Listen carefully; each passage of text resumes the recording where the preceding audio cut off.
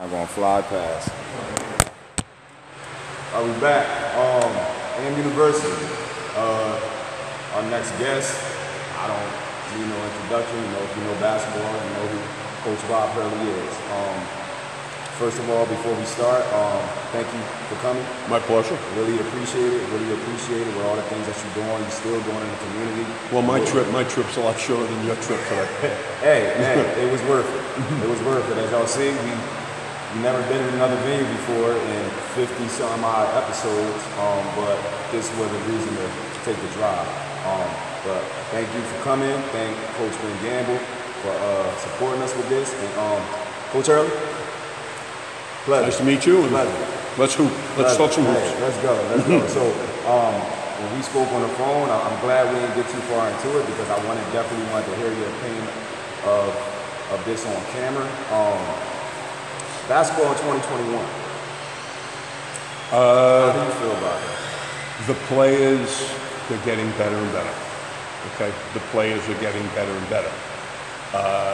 The game itself right now, I think we've gone away from the real physical basketball of 10, 15 years ago, where the ball just used to get thrown inside and it was all power basketball. We've drifted away from that. I think that's good. And now, in going away from it, we've gone way too far away to shooting way too many threes. Way too many threes are taken. And certainly taken by guys who shouldn't shoot any. The guys who are shooting them right now. And I think defensively now, officials are just blowing the whistle too much. The game, the NBA game now, you can't go near anybody on the perimeter without being a foul. And my single biggest peeve right now is that defensively, everybody's switching everything now, which means that all these coaches now want to have everybody kind of the same size so that they can switch stuff and they don't lose any mismatches. Yeah. But what about the Chris Pauls and what about the Trae Youngs of the world? Yeah. You can't be doing that with those guys. Right. You want to make them just get over screens and help them a little bit, because if you protect them at the defensive end, boy, they give it back to you at the offensive end. Right. That's just the way somebody started it. And then what happens is it could have been Villanova on their first championship, but it was started by somebody, then all of a sudden, everybody started doing it. And then, even our U.S. team this summer, I'm watching the games and I'm getting annoyed because we're doing the same thing. We're just switching. I think switching everything is just laziness. I think if you've got good matchups, if you've got like Holiday, and Holiday is on, say, Fournier from France, and Fournier can't do anything with him because he's just a great defender. He can't get by him. He can't get a shot off. And then goes to a ball screen, and then you switch him. Yeah. So now the bigger guy is guarding Fournier, and now Holiday's guarding a big. No. Just try to slow up that pick and roll so that Holiday can get over and keep him on that guy. Yeah. So all your great defenders, you're losing them because everybody is just switching. And it becomes lazy man's basketball. Right. I've always heard you say, and we all should want to be this way, you want to adapt to the times, right? You want to stay. Yeah. But at the same time, how do you feel about, you already kind of alluded to this, everybody just going with the wave, like you said. Yeah. So now it's 5 out, we're shooting 50 threes a game because everybody's telling us that's the right way. Absolutely. Percentages. Yeah, the analytics, just like in baseball, these analytics guys, I don't think they played much. Because what people don't take into consideration is a big part of strategy in basketball is getting foul trouble, getting guys on the other team in foul trouble. Like if you got a guy now who's got his second foul in the first half, and that coach keeps him in the game. You got to drive him. You got to take advantage of with 2 fouls. Is he going to play no defense? Great, keep going to his man. Or is he going to try to play defense? Can you pick up that third foul? Right. Nowhere in there, because if everybody's shooting threes, then you can't really attack one guy. And the way to attack one guy is put him in a situation where you reverse the ball to him, you give him a side, or he brings it down, you'll clear the side, he clears the side, and he goes. And now if he's a good player, if they come and help, he'll also make a play for other guys. So that really bothers me. We shoot 2 minutes. My biggest peeve, though, for sure, is watching these NBA games, watching the college games the next week or two, fast breaks, got the numbers, 3-on-2, 4-on-3, and the ball goes to somebody who just shoots a three. Now, it's okay if that guy shooting a three is Curry, Trae Young, these guys like Patty Mills the other night made his first 7. Right. You know, these guys that should be shooting them, okay, maybe you hold your breath and say, I don't know about that. Oh, good, he shot it, like the right guy shot it. But the rest of these guys shooting it, it's just bad plays. Let me ask you a question real quick. The first time I walked into a gymnasium and they ran a 3-on-2, 2-on-1, and I saw the guys sprint to the corners instead of come for it, I lost it. No, it's just not. I lost it. When you got the numbers, you take advantage of the numbers. The numbers should mean if you don't get a layup, you're getting a wide open shot after you try to get a layup. Or because you have the extra guy, you've drawn a foul, somebody's going to shoot free throws. And the best part about shooting free throws is if you're going to shoot free throws, you pick up a foul on the other team, and you can get your defense set. So like now on that free throw, if you're a man-to-man team, but you want to mess with them a little bit, now you can come out off the foul shot, and maybe you do some zone press, or maybe you go half-court track. But you can put that extra thing in and see if that change bothers the other team. If it does, well now you say to yourself, oh good, that showed you something. Maybe we'll come back and use a little more as you go along. But just to be, letting guys run back, and as you said, run to the corner, even with the rim, sit down, wait for a shot. You know, Kyle Anderson, who's, the only kid I have in the NBA right now, a really versatile player. He spent a whole season just standing in one corner. And a guy who's a great passer, who can get in around the basket and use his length to score. He wound up being like a situational shooter. And he's had to really change his game to be more of a three-point shooter first, and then a driver playmaker second. But initially, he had never played like that because his big asset was he was a big player who could handle, who was a great passer. And he was a reluctant shooter, but he would make shots after he looked for everybody else first. Normally, you want a guy like that on your team because everybody else is looking to shoot.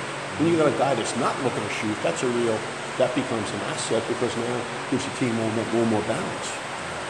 Yeah. I want to touch on, from what I see, your humbleness and humility for a second.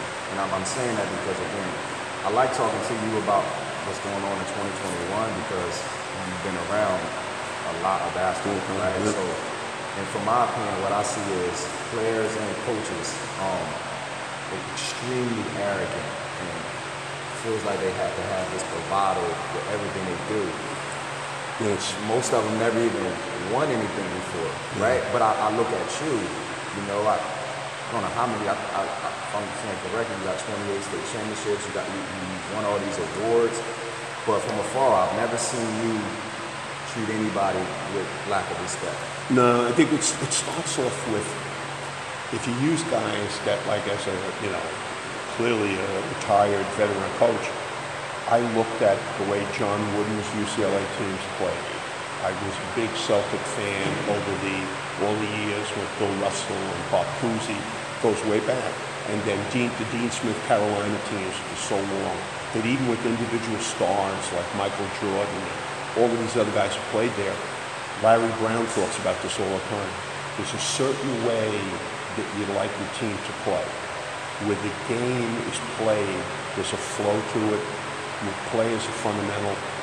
You don't have to bark out plays all the time because you can let them, if you have an advantage and push it, you'll let the guys go.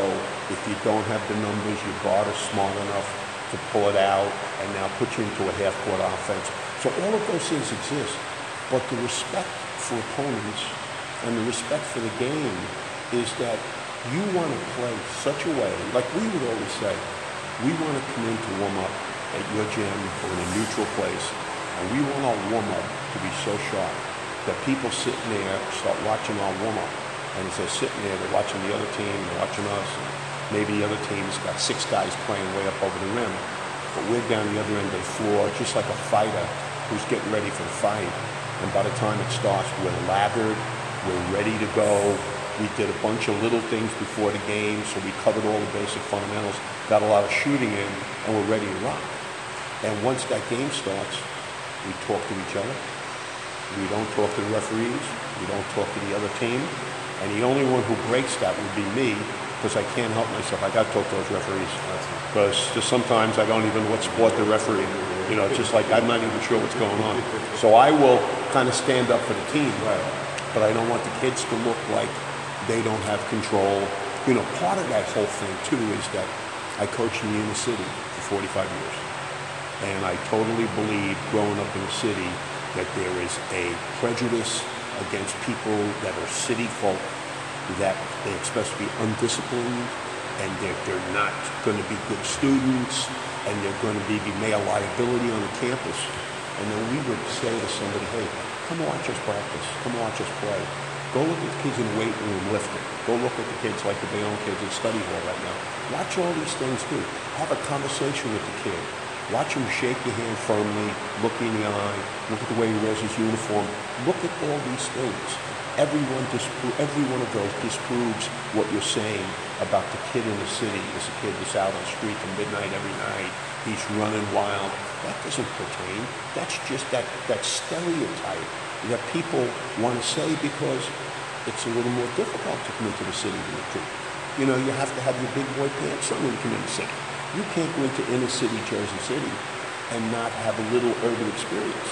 If you don't, you're like in fear of your experience. It'd be just like somebody going to recruit a Camden kid, and they basically have never been in Camden, New Jersey, or Atlantic City, or, you know, places, Trenton, places that are urban.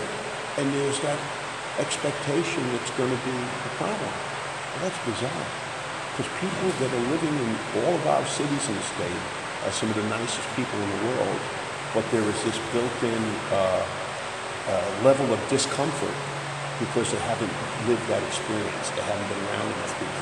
So we would always say, we're crusaders for something we shouldn't even have to be crusaders about. But somebody comes in and they're talking about, well, they run a discipline program at college. I would always laugh about this. And they'd say, you run a discipline program, we'll come watch you practice. And then after that practice is done, you tell me this guy couldn't be your captain in 2 years because he's been there, done that already. And that was always the thing about it. You wanted every kid to have this opportunity to play after high school, at least to play someplace in college, if not scholarship. And you always wanted to straighten some of these people out. Now, it's gone on a long time. I don't think it exists as much now, but it was difficult. And it remained difficult for a long time. You know, Ben would talk about kids back in years when he was, you know, helping me at St. Anthony's, but as recently as 2016, I had a kid named Javaris Hayes out of Patterson, who was the best player in the championship game in New Jersey when we played Linden for the championship game. Best player on the floor. And kids were going to schools all over the place.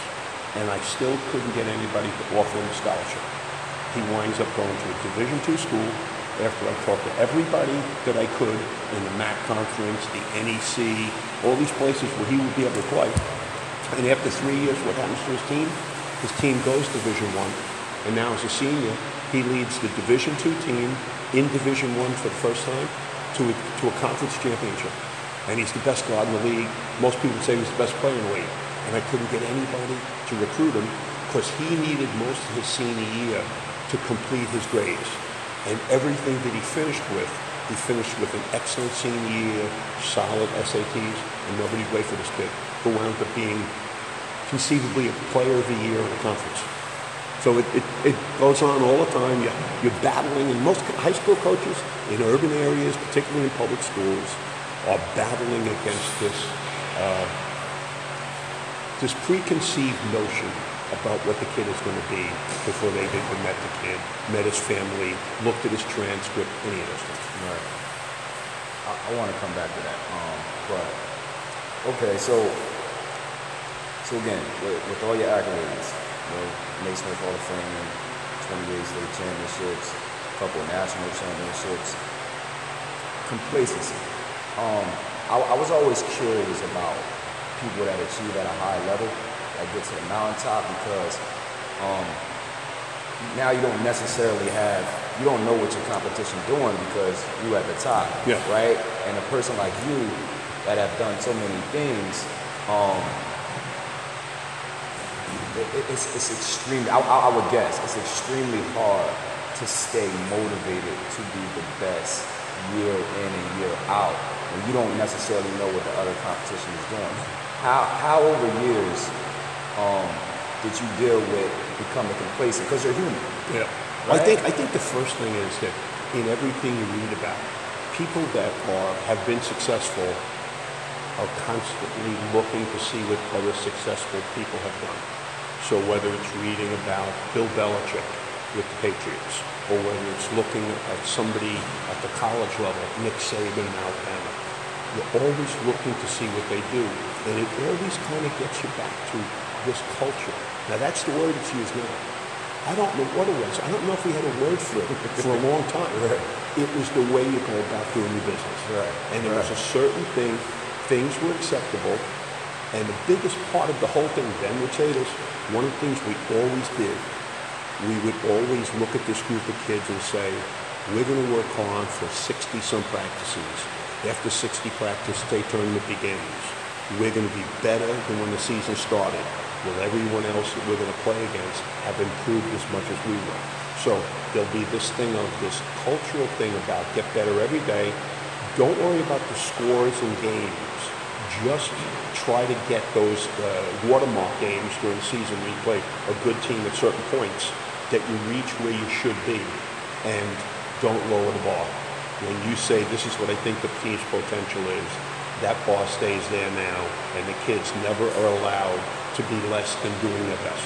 And Coach Knight, don't agree with a lot of things that he did in terms of like his ability to control his emotions and things like that. But he said, and I totally believe it, parents and teachers allow kids to just be average. When a kid would come into my gym, I would always say to him, I know that nobody at home is trying to make you the best you can be. They want to maintain the relationship. Meanwhile, all I want from the kids when they're in high school is respect. And I want them to know I care about them, but that our relationship will only develop after they're gone. When they're in college, boy, we're going to be tight. When they're out of school, today I had a lunch with about 7 guys who played for me over the years. They call themselves the Vintage Friars. And we met today. They want to talk about everything that's been going on. And that goes on all the time. Because those guys, you talk about being fraternity members in college, no better fraternity than the team you play on in high school. And the other part of this whole thing that's really important is senior-oriented. Your team on a given year is driven by the senior class. The senior class at St. Anthony's wanted to go out playing in a state championship game. They wanted to get to the state championship. If you could, you now could have bragging rights with anyone else. If you won the game, you're in. If you lost in the game, you at least can have a conversation with the other guys who got to the game in the past. And we had an awful lot of kids that got to those games. Some really good players didn't play in championship games when they were seniors in high school. And as good as they were individually, when conversations would start, particularly with guys like, say, Jerry Walker, who played on 4 straight state championships. Somebody start talking and Jerry would say, you didn't win it senior year, did you? And there'd be this silence, and the other guys would be clearing their throats because that was going to be an uncomfortable time because that was the barometer. And what are you trying to do? You're trying to get better all year. The coach says, I think we have the ability here to do that. Let's see if we can get to that game, and let's not worry about wins and losses. Let's worry about getting better. And if you make that your total focus every day, best practice you can have. If you have a bad practice on Tuesday and it happens, then Wednesday better be a very good practice. If you're playing Friday, 2 days before the game, great practices. Day before the game, light practice, intellectual from the neck up, make sure everything's in place, scouting report, the detail is done. The day after a game, light again, because you're just coming off you're taking your heart, ripping out, throwing it on the court. So the next day, not expected. But that might be a study hall that day, could be a weightlifting session, and then a light practice. Well, you're back to this routine, curfew, dress code, all of these things you have, because if you do all of those things, you got a shot at it. if you balk on some of the things, it's about you more than it's about your individual rights. That's a wonderful thing. We have all kinds of conversations in this world about people's individual rights right now. Right. Particularly with the vaccine, whether people taking it or not. Right. So yes, that can happen. But when an adolescent male comes to play and say, Anthony, I don't know that we should have a discussion where we're having an intellectual tug of war with a 16-year-old. I think I've been, as most coaches have, we've invested more time in this process than the player. So what the player should do is take the information, look at the track record, and just go with it.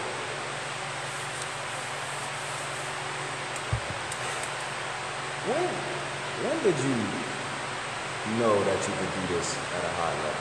I think that's another thing that I feel like we all obviously, because we're living, we have a purpose on this earth, right? But in my opinion, I think we always make a choice if we're going to live out that purpose or not. Yeah. You're going to go right or left, right? You obviously lived out your purpose, but was it a moment that you knew, like, because it's still in the beginning, it's still we don't know. No, we don't know. It was easier though when I grew up and got into coaching. There was no such thing as being a high school coach and then coaching in college. Jerry Faust was a high school coach in Indiana, from Ohio, who went to Notre Dame to coach a football team. A total failure. Bob Wade, one of the best high school coaches in the history of our country, was at Dunbar, Baltimore. From Dunbar, Baltimore, he went to University of Maryland. It didn't go well. In most cases, all of us growing up as young coaches, we envisioned we're going to do one thing. So from the time I started coaching, I lived in the same neighborhood in Jersey City that I grew up in, raised my children. I lived there for 50 years. No expectation, really, that I was ever going to leave that neighborhood as long as it was a safe neighborhood and there were schools good enough for my kids to go to, which way I had all three of my kids are, college graduates, and they're doing fine. But the decision to stay in the city was based on that. My personal decision to stay in the city was my wife and I, we're two now in our 70s, we're two of the only people we know who decided that the problems with cities in the 80s and late 70s, 80s, there were problems and people were just running from cities. I really never saw it. I was a probation officer. I knew what the issues were in the city, and I always felt the issues were solved by education. And if you can keep a kid in school, the kid is going to be able to solve a lot of his problems. So that became a big part of what we did. But I found that, and I tell people this all the time, you're always trying to find in life, and you'd like to match what you're best at with what you like the most. And it's called your bliss. And it's my bliss. It's cited in the word bliss. I'm a Jersey City guy. Somebody said to me one time, "This is your bliss." And I had to sit back and say, I don't know if that's a compliment. I have to ask some people about that. And I found that he's right. That I found something that I was good at. I felt I could make a difference with people, opportunity to play in college, getting kids in the high school years, getting through turbulent situations within the household, the neighborhood, letting them realize, taking them on some traveling. We go to a tournament at Christmas time, letting the kid get out of the neighborhood and realize what's a bigger world out there than my neighborhood. All of those things became part of, the winning is great. Everybody wants to coach good players. I was in Jersey City. I've always had good players to coach. Coaches don't want to come in the gym during the summer, open up the door, 16 baskets. The custodian had cleaned all the backboards. The place is immaculate, and the door opens up, and 8 kids are in the gym, and there's 16 baskets. When I would open up the gym during the summer in Jersey City, there'd be this little building called White Eagle Hall, this little bingo hall, and it would be about 70 feet long. It was unbelievably hot in the place, poor ventilation, and there'd be 30 guys there. And there'd be 30 guys there because I would only let 30 come in at a given time. But maybe before that, I had a younger session, and there was 20 there. And those 20 were going to hang around and hope that they could join part of that 30. So this thing was going on for a very long time where I had kids that inspired me, kids that I coached from the very beginning through my entire career, I had kids that were really good. I could use David Rivers as one row, Ben, teammate of Ben in high school. David Rivers was worth coaching for the entire 80s, and he graduated in 84.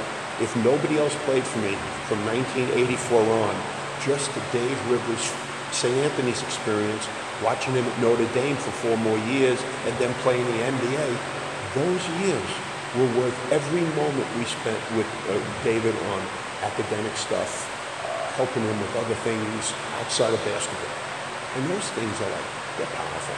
They're powerful because when you get back with those kids and you've been the high school coach, the college coach recruited you. The high school coach helped to raise you. You know, the high school coach is there your time when you have to make some decisions about things. That high school coach is there, and they remember that because they remember when. And each kid, Jerry Walker, David Rivers, whoever it is, Ben Gamble, everybody will remember the time that they were knuckleheads. And they had have a meeting with me in a room, and we had to talk it out, or it might be a little more intense. I had to go to the house, and I had to sit down with family, and we had to go through the entire thing until we could come to an understanding of what this child needed to do from this point on. And then from those conversations to guys coming back and saying to me, Coach, you've got soft. Your practices now, and every one of them, they all come back. Everybody come back and say, Dan, it's not like the old days. Yeah. And I'd say, well, no, it's really like the old days, except that you, when you were this age, thought anything that I was doing was difficult. Whereas now, you're older and more mature, and you see what's going on, and you say, oh, okay, this is it's exactly what he should be doing, but maybe he's not pushing him as much right now. But it might have been a day that they came, it was one of the light days. We may be playing tomorrow, or it's a day after a good game, so it's going to be a light practice. They don't think that there ever was a light practice. They think that every practice they ever had was like, I should have had DYFS, charging me with things for just how hard the kids had to work. I think this last question is a great segue, wrapping this up. So, again, I've always, I look at coaches from afar, and again, their mannerisms, how they go about their life. Obviously, on court, we had a lot of success, but what you do in the community off the court is what made me admire this story the most, because again, I come from Camden, I was born and raised there, and everybody has so many things going on. Kids kind of get lost at times, right? For 50 plus years, every time I read about you, every time I saw you, you've always served the community. And people don't realize about this coaching thing that it's not like you come in here and practice for 2.5 hours, you turn the lights off and it's over, and you wait till the next day. This is a 24/7 job. Well, as we're sitting here talking, Ben right now has had a studies with here. We're in Bayonne Tech, the technical gym right now, and Bayonne high school kids. This is his second year here. Study hall, could have been a weight training day, all right? And they might have a fall league game. I don't know whether it's tonight. It might be Saturday. They're playing someplace, but there's a certain way you go about things, and in that, it's not for everybody. Not everybody wants to do all these things. But those that do, at the end of it, appreciate everything that was done. Do they appreciate at the time? No. Does any one of those kids there appreciate a study hall right now? No. They will when grades come in. Yeah. They will if somebody now asks for their transcript, and the transcript is looking good, and all of a sudden, you can have a conversation with somebody at home and say, I think whether it's Felician College or Sal of Philadelphia, somebody I think is going to offer a scholarship shortly. And then you're saying, how much that's going to be worth? $250,000 or $300,000. And if they do a real good job, and if they graduate in 3.5 years, you can actually start graduate school and be actually working on your master's already on their dime. And talk about it. So would you ever envision that for your child? And they laugh because, you're looking at the kid growing up, unless they know these things exist, you can't aspire to do something that you don't know is a reality. And as soon as you find out you're a freshman at St. Anthony's, and you get in there, and the college coach is coming in, and you're like there as a freshman, you're looking around, and the door comes Mike Krzyzewski, and in the door comes Kevin Willard, and in the door comes Mike Jarvis. All these guys over the years, and you're building, and you're walking around, and you're looking around, and you want to know, like, who they're here to see, because that's cool. But then you also have the coach, your freshman coach, JV coach, is talking about, you know what kind of transcript that kid has? He's in the National Honor Society. He had enough college prep classes after 3 years. So now he is selecting a college. He's not hoping that he can get into a college. No one knows any of that stuff. With high school freshmen, you can see the tip of your nose. So that all becomes part of this whole thing. Did you envision your life to go this way? I mean, did you envision your life to go this way? Like, I'm talking about in totality. My wife and I, you know, as I say, my wife and I now, in our age, we will look at each other. She met me in the playground when I was running the summer basketball league in Greenville, pretty close to where Ben grew up. I grew up a little bit further south. So the poor woman, she met me. When she met me, I was all sweaty, whistle around my neck. As soon as we were done playing, I was playing college, I was going to play full court until almost 10 o'clock at night, and then the cop would come around, knock the fence, we'd have to shut up for the night. This is what she bought into. So that's how we started this thing. We look back now, and I don't regret my life. It was an amazing ride. If I was just like any of the guys who were my friends and just stayed in it for a long time and then left it with all these relationships, that would have been great. But I managed to do it in one place for 50 years. You know, varsity coach 45 years. Just a great run and memories that I can tell you stories about my freshman team my first year, or I can tell you a story about my last varsity team, losing our last game against Hudson Catholic with the terrific team they had, but only a 4-point game, and how if our free throw shooting was better, and if they didn't trap the pick and roll and really bother us, who knows what would happen? And somebody would say, how can you remember this stuff? Because you're that good. And we felt so good about how, in most cases, how we did things against whoever was put in front of us. And that's something you remember that to this life.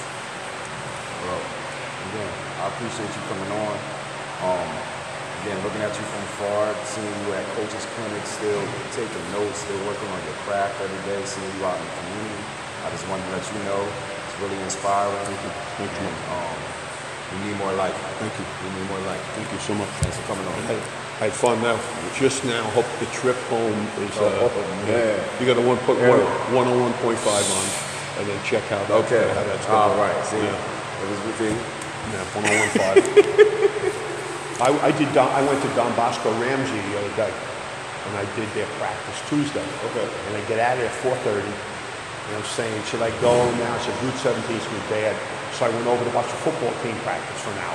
Then get in the car at 5:30. And it took me an hour and a half to go from 20 miles from Ramsey to Jersey City.